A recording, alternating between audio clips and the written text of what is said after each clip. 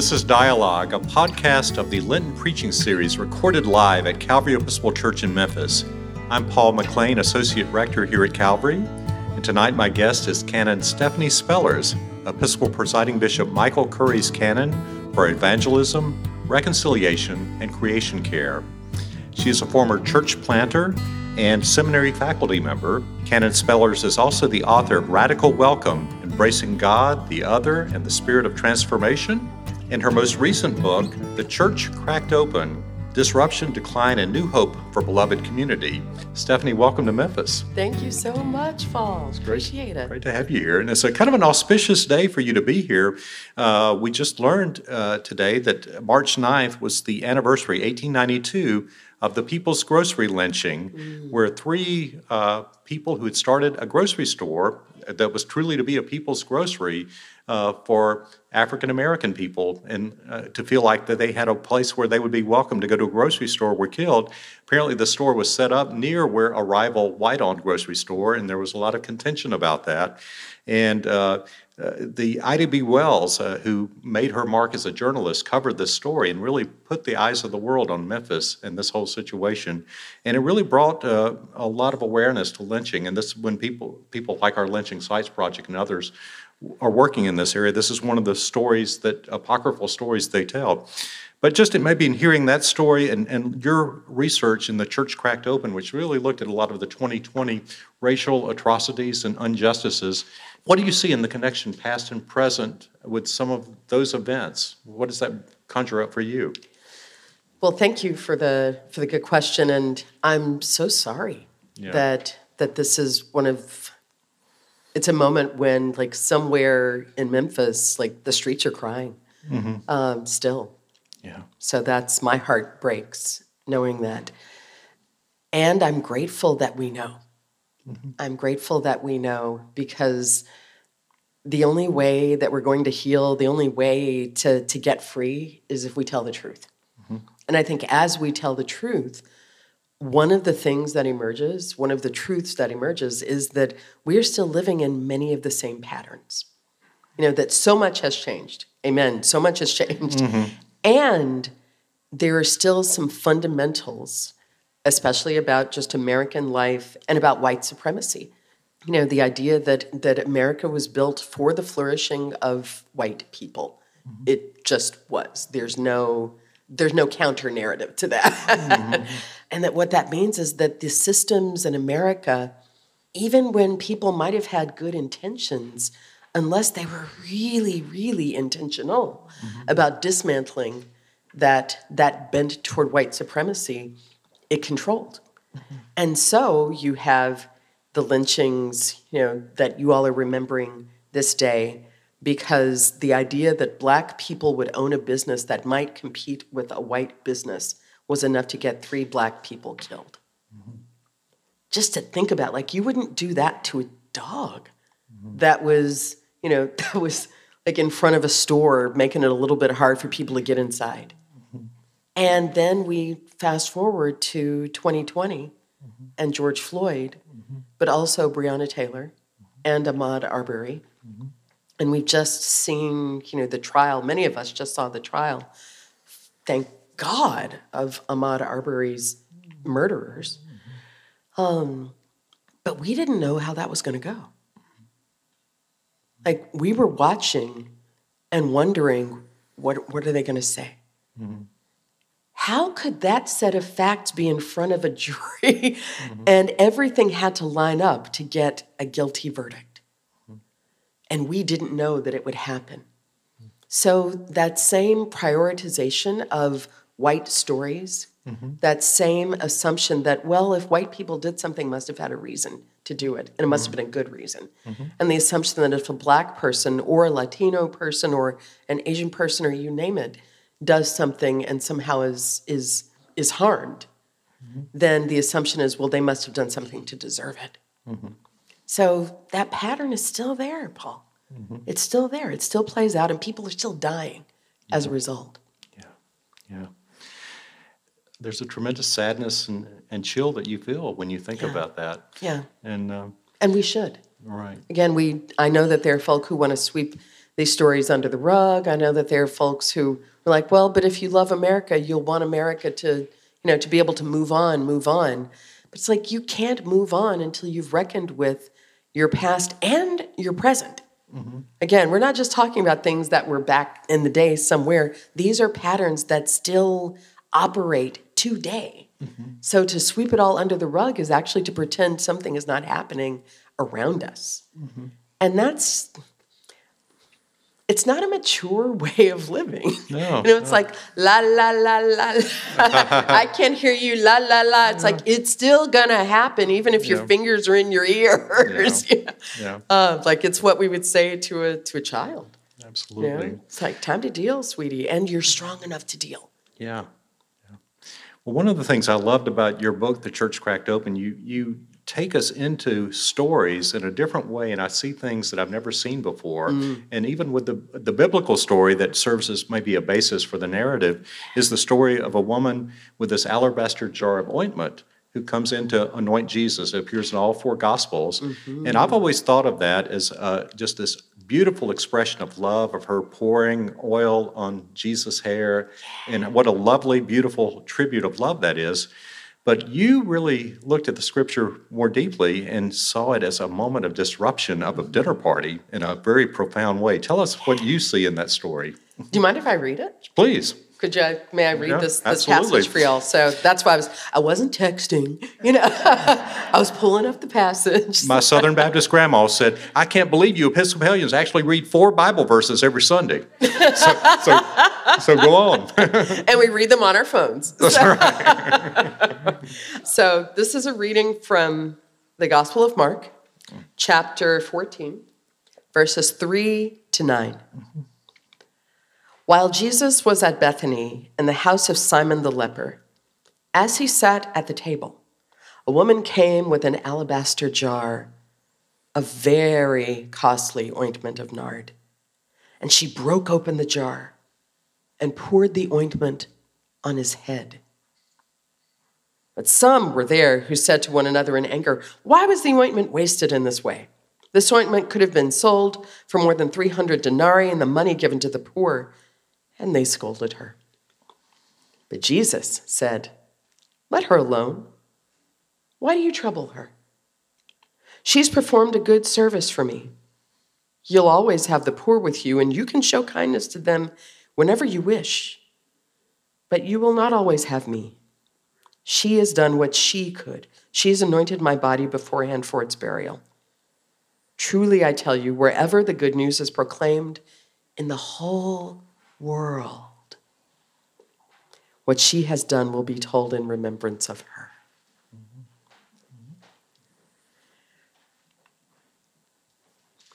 Like everybody here, March 2 years ago,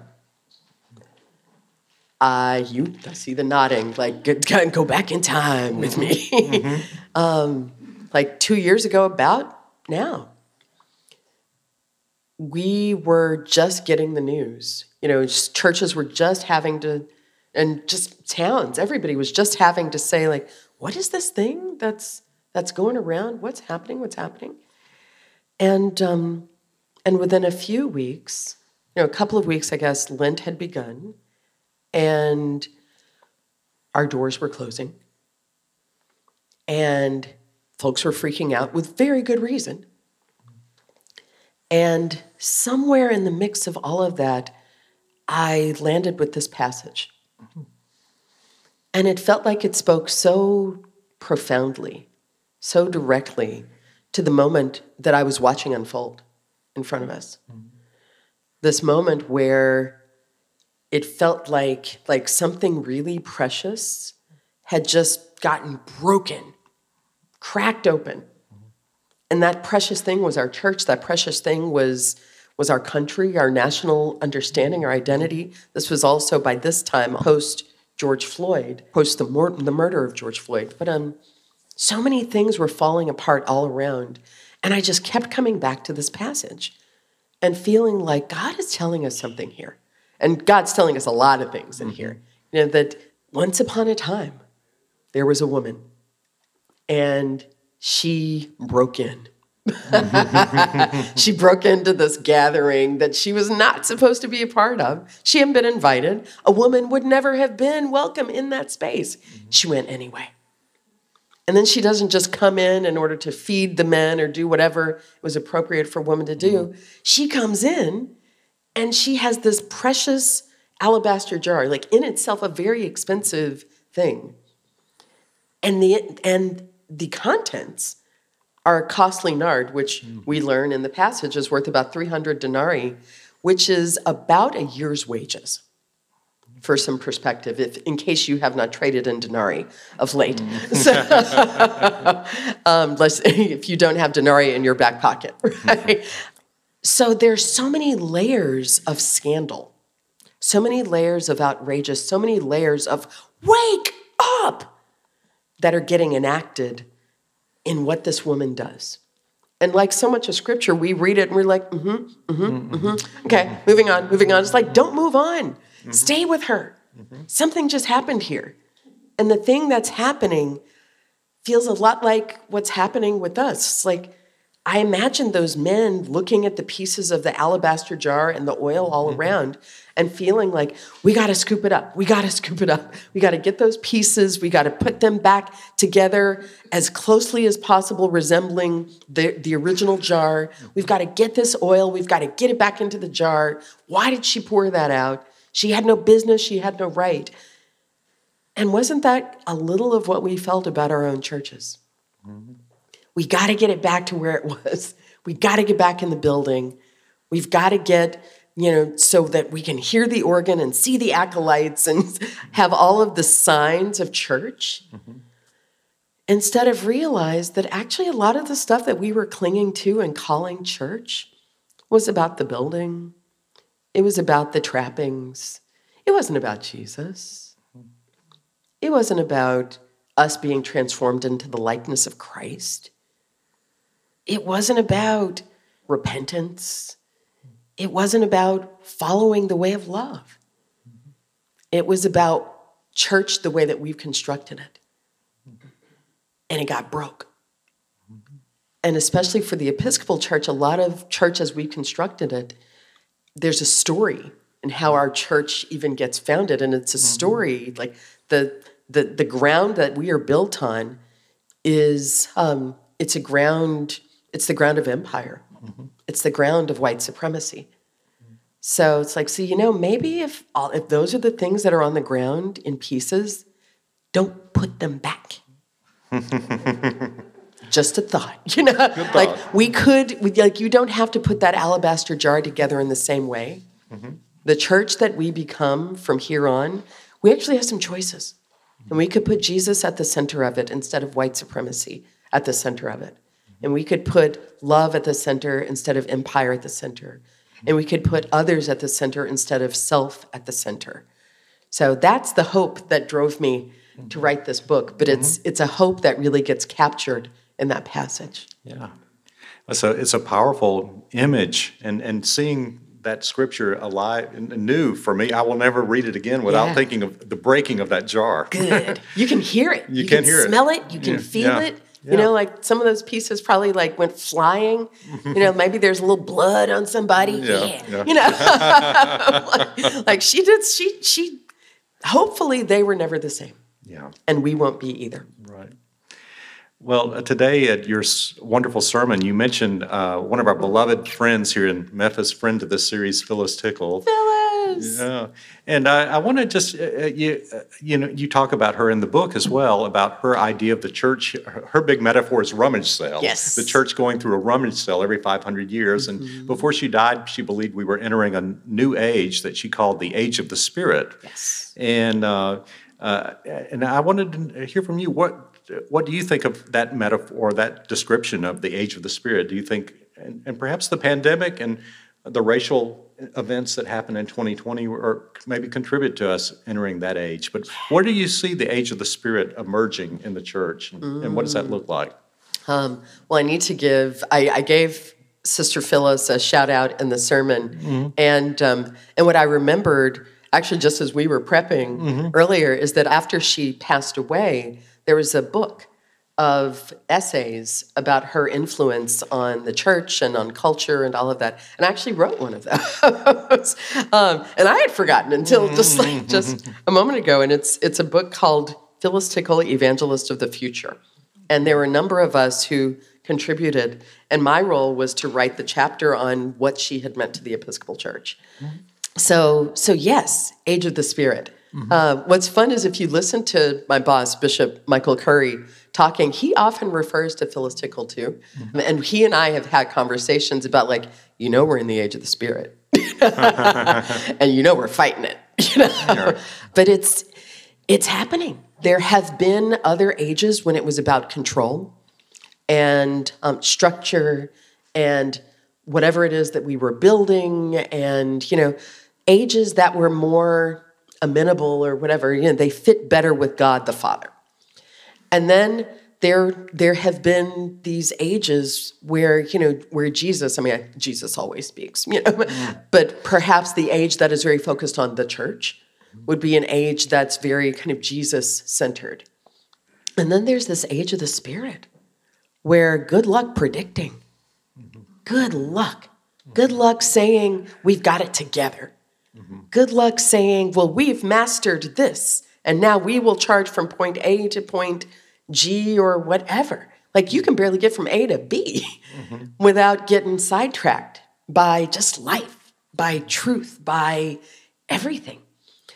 Like I said in my sermon, I feel like I still hear her voice, and I hear her laughing. I hear her laughing like, I told you. I told you. I talk a lot, actually, in The Church Cracked Open about the idea of stewardship of privilege, and that if you have privilege, say if you have racial privilege as a white person, I have clerical privilege. I have educational privilege because, I've got a couple of master's degrees and one of them is from a school that starts with H, near Boston, whatever. And so even though I'm the first in my family to go to college, so I'm working class from Appalachia, I've also got that other piece. So I know that I have privilege. Everybody in here has some form of privilege. What are you going to do with it? How are you going to use your privilege? How are you going to leverage it for the sake of liberation? What I loved about Phyllis is that she leveraged being this white lady with white curly hair and her Southern accent and her gracious ways, dropping bombs everywhere. Right? like Phyllis dropped bombs, stuff that she said I'd never get away with. She gave us cover. She gave us cover. She named what was happening so that those of us who were on the front lines could kind of get out there and get some stuff done instead of getting blown away. And to me, that's stewardship of privilege. I wish that I could find her now, and maybe I would thank you, Phyllis. Thank you for giving us cover and for naming that we are in this age of the Spirit and for helping to decrease anxiety among people who would ordinarily be the ones who are no, you will not create these new forms or these re-enchanted forms of what is ancient. You will not. You will do it this way. And she created this room for us to explore and to say yes to the Spirit. And I wish that other folk, whatever your privilege, use it so that you can say the thing that somebody else gets dismissed for. Use it in order to show up in the spaces where everybody looks at that space, that community, and says, oh, well, nothing good comes from there. But if one of you shows up and is a listener, if one of you shows up and says, well, but I've gained a lot by being in relationship with this community, then a lot of other people who respect you and or share your identity will have to look twice. Stewardship of privilege. Yeah. That's of the many, many, many things I'm grateful to Phyllis for. I'm grateful for her work identifying and inviting us into the age of the Spirit. And I'm extraordinarily grateful, and I realize that even as we're sitting here, for how she stewarded her privilege. Right. And I love that when you do talk about beloved community, and I want you to maybe tell us a little more about that phrase. And I know Yeah. that's a big phrase for the presiding bishop, but for Oh, yeah. you as well. And but you always, or you move us from saying being beloved community to becoming beloved community, and that's kind of a Holy Spirit That's thing not too. accidental. No. Well, tell us why it's so important that we understand this as becoming beloved community rather than we all want to just be it. Right. Boy, I guess it was I can't remember when it was. It must have been, I guess, in the 80s or 90s. But Sandra Day O'Connor was on the Supreme Court, and she was hearing a case about affirmative action. And the case eventually went for affirmative action, like she voted for it. But she asked the question, how much longer are we going to need to have this? And what that pointed to for me is that we don't know how to stay. We want to know, how soon can we be done? How soon can we arrive? And she wanted to be able to declare, and bless her heart, I was so grateful that she just said it. You're like sitting there on the Supreme Court, but genuinely wondering, like, how long will I as a white person have to acknowledge that these systems are still operative? Because I'm tired and I don't want to talk about it anymore. That was Sandra Day O'Connor. And that's a lot of the folk in our churches, a lot of the folk in our school systems, a lot of the folk just in our lives who just want to arrive. And they're like, but I have good intentions, so isn't that enough? No. I'm not a racist. Isn't that enough? No. That it's not enough to say I'm not racist. It's not enough to say that I appreciate beloved community. We actually have to be on a road actively dismantling racism, actively dismantling white supremacy in the life of our church. We have to be actively resisting forces that have been around longer than anybody in this room, longer than this room. I hear that Calvary is the oldest building in Memphis. Is that right? So white supremacy is older than that. It's older than anything you can point to around here. So of course we're becoming. And we just need to relax and realize that there's no shame in that. I think a lot of folk, like we want to be able to master things. We want to be done. We want to be good. We want to be able to say that we fixed it. And I'm a fixer. Like my dad left when I was 7 years old, and I remember when I was 9, I was already slipping budgets under my mother's door because I heard her crying, and I knew that the money wasn't adding up. And 9 years old, I knew that, and I was fixing. And I've spent my life fixing. Any clergy in the house? Raise your hand if you're clergy. Are you a fixer? Yeah. Any therapists in the house? You're fixers too. Just like we see something broken, we want to be able to fix it. And it needs to be okay that we're not going to be able to fix this and be beloved community. We are on the road, and God is with us on the road. And so just take the shame away. Take the stigma away. I mean, it's the same thing where people really freak out when you're like, like when you use the word racist. They're like, but I'm not racist. I'm not. It's like, well, the worst thing in the world is not being called a racist.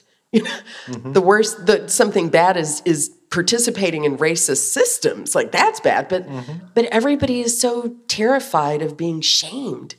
It's like, can we just name what is without all the weight of it? It's like, yeah, that thing was racist. And now that we know that, we can work on it. Instead of the shame and the guilt that get associated with certain words or associated with becoming instead of being. Does that make sense? It makes a lot of sense. Good. Yeah. I think we need grace. Right. I think we need space for grace. We need space to be able to say, I have no idea. Yeah. I don't know what to do next. I'm a good, well-meaning white person, and I don't know what my next steps are. Right. That's okay. Yeah. Nobody's asking you to have the answers. In fact, if you said you had the answers, I'd be scared. It's like, oh, No. now they think they have the answers. We're in trouble. Yeah. This is not something to master. This is something to heal over time together. Yeah. So breathe. In fact, everybody who's here, and if you're listening on the podcast, just feel free to take a deep breath.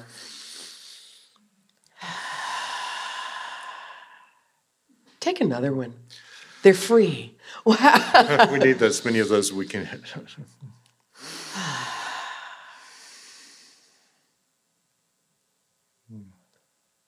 To me, it's another part of why that idea of the church cracked open is so. I'm grateful to be able to hold this out to folks, because what we can say is, yeah, it's cracked open. Now what? Mm-hmm. Instead of, it's not cracked open.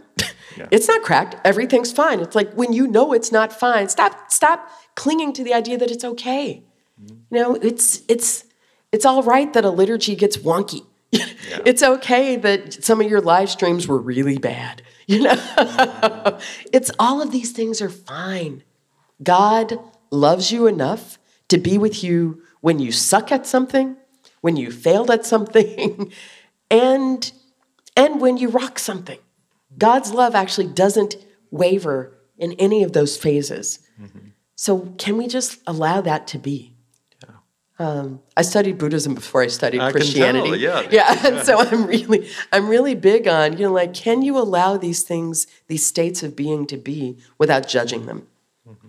And without trying to excise them from your being. Because if you can actually just allow the mud to settle, in that, instead of stirring it and feeling bad about it, we need to breathe in light of the truth. Mm-hmm. Yeah. In the full light, with the full weight of the truth, we need to be able to breathe. Yeah.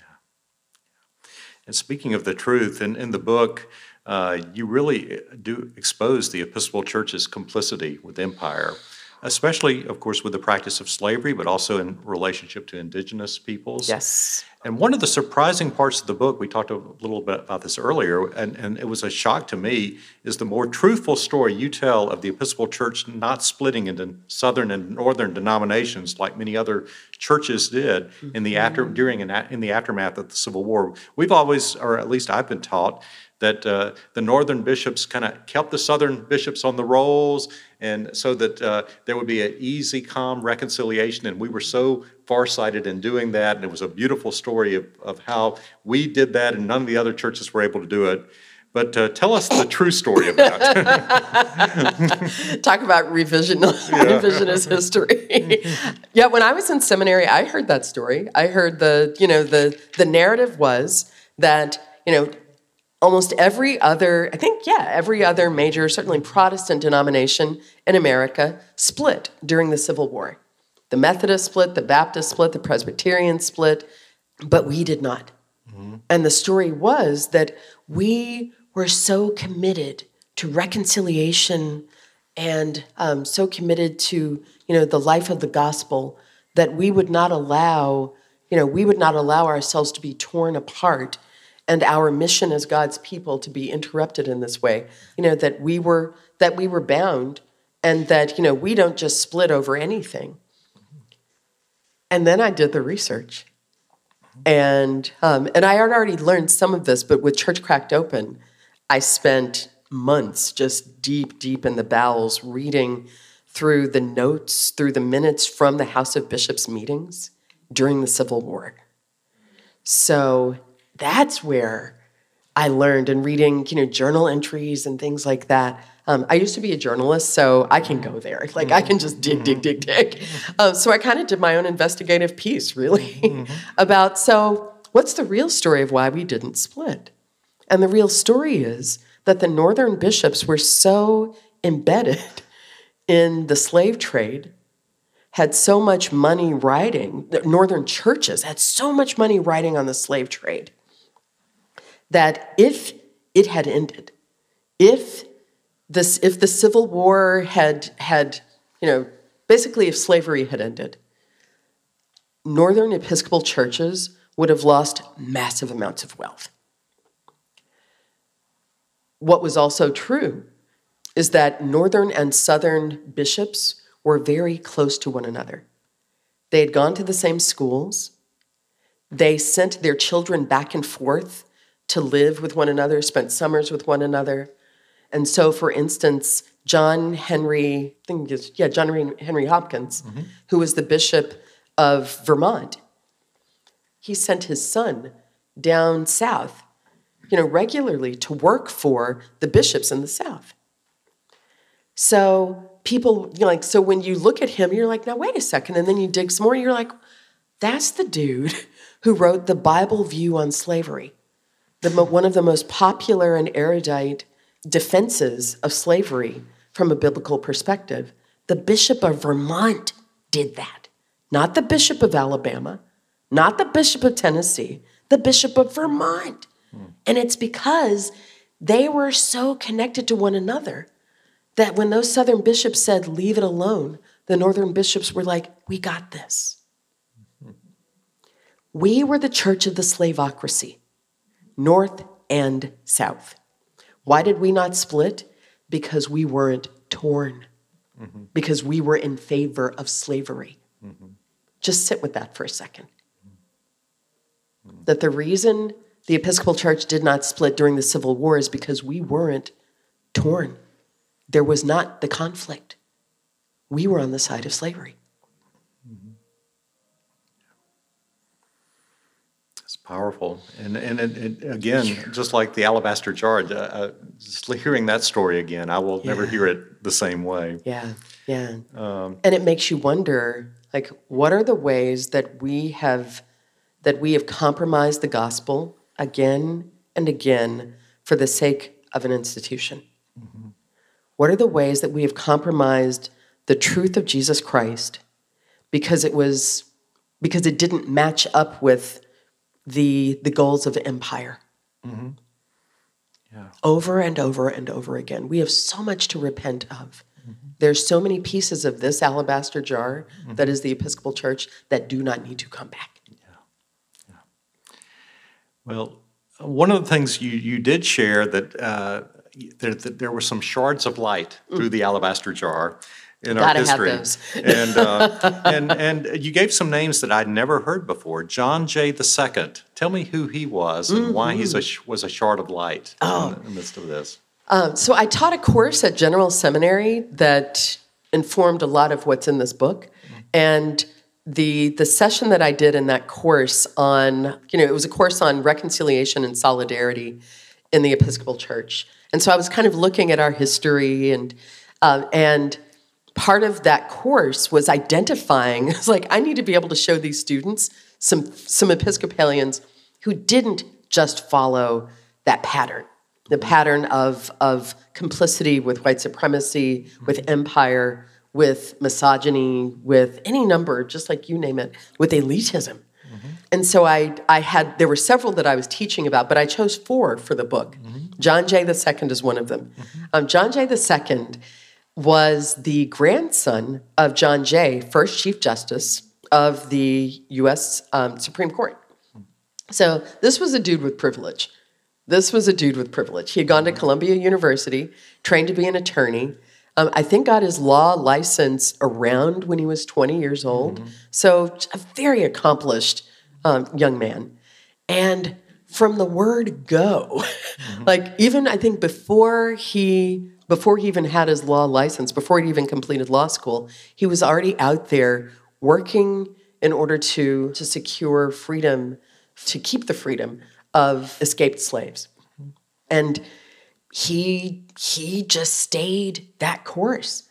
Even when the Episcopal Church in New York, he was living in New York City, the Episcopal Church in New York, again, I've read through the diocesan convention minutes where, people are shouting him down. He's trying to make the case for why St. Philip's Episcopal Church, the first Black church in New York, should be admitted to the convention. And all of these folks are like, be quiet, be quiet. We're not going, a Black church has no place in the councils of white people. Why would they be with us? Yes, we let them have a church, but no, they shouldn't actually be at our convention. And John Jay got up year after year after year, I think it was 7 or 8 years, that he kept coming back to convention quoting scripture at people, just doing everything in order to make the case for this black church to be admitted into convention. He never got a second for his motion, and he kept coming, and he kept talking. Kept coming, kept talking. And actually, I think in 2019 or 2018, the Diocese of New York finally passed his resolution. Wow. FYI. That's the Northern Church, FYI. But yeah, there's so many stories that you can tell about him and how he put his life on the line. He put his privilege on the line for the sake of liberation. And I found such hope in his story and in stories of folks like him. Again, not just around race. Vida Scudder is another whose story some people might know, but Vida Scudder was a young woman she was alive from the 1800s into the 1900s. So she saw a lot going on, and she became Episcopalian as maybe, I think, like a teenager. And she had great wealth. She had education. She was one of the first women to attend, I think, either Oxford or Cambridge. So she could have cruised. Vida Scudder could have cruised. Instead, she became a socialist, and she ended up coming back to the States, teaching at Wellesley College, teaching women, and starting these settlement houses in the heart of Boston among the poorest of the city. So she started these settlement houses. She lived in the houses with these poor women and their children. This woman with all this money, all this education. So she would go from Wellesley College and then come home and sleep at the settlement house. This Episcopal woman. And she prayed her way through all of it.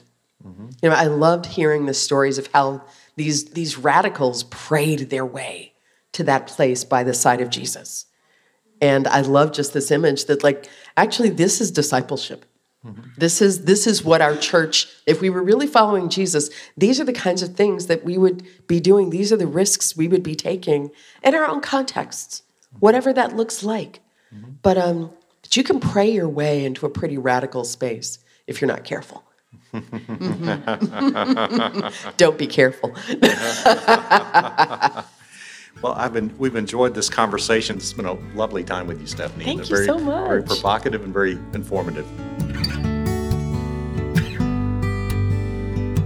Dialogue is a podcast of Calvary's Lenten Preaching Series, a 99-year-old tradition that invites wise and inspiring speakers into our pulpit during the season of Lent and invites a few of them into this podcast to further the conversation. Dialogue is produced by Noah Glenn of Perpetual Motion. Our theme music was composed by Spence Bailey. Special thanks to Robin Banks, Director of Communications at Calvary, and Heidi Rupke, our Lenten Preaching Series Coordinator, and thanks to you for listening. If you're curious about the home of dialogue and the Lenten Preaching Series, Calvary Episcopal Church is an eclectic bunch of Christian people. We don't all think the same thoughts, or dress the same way, or vote for the same candidates, or even believe all the same things about the mystery of God and what it means to be human. But we do believe that we need each other because of our differences, not in spite of them, and that God calls us into unity, not uniformity. Subscribe to Dialogue at calvarymemphis.org/podcast or wherever you get your podcast, and visit Calvary in person at the corner of 2nd and Adams in the heart of downtown Memphis, Tennessee. Thank you.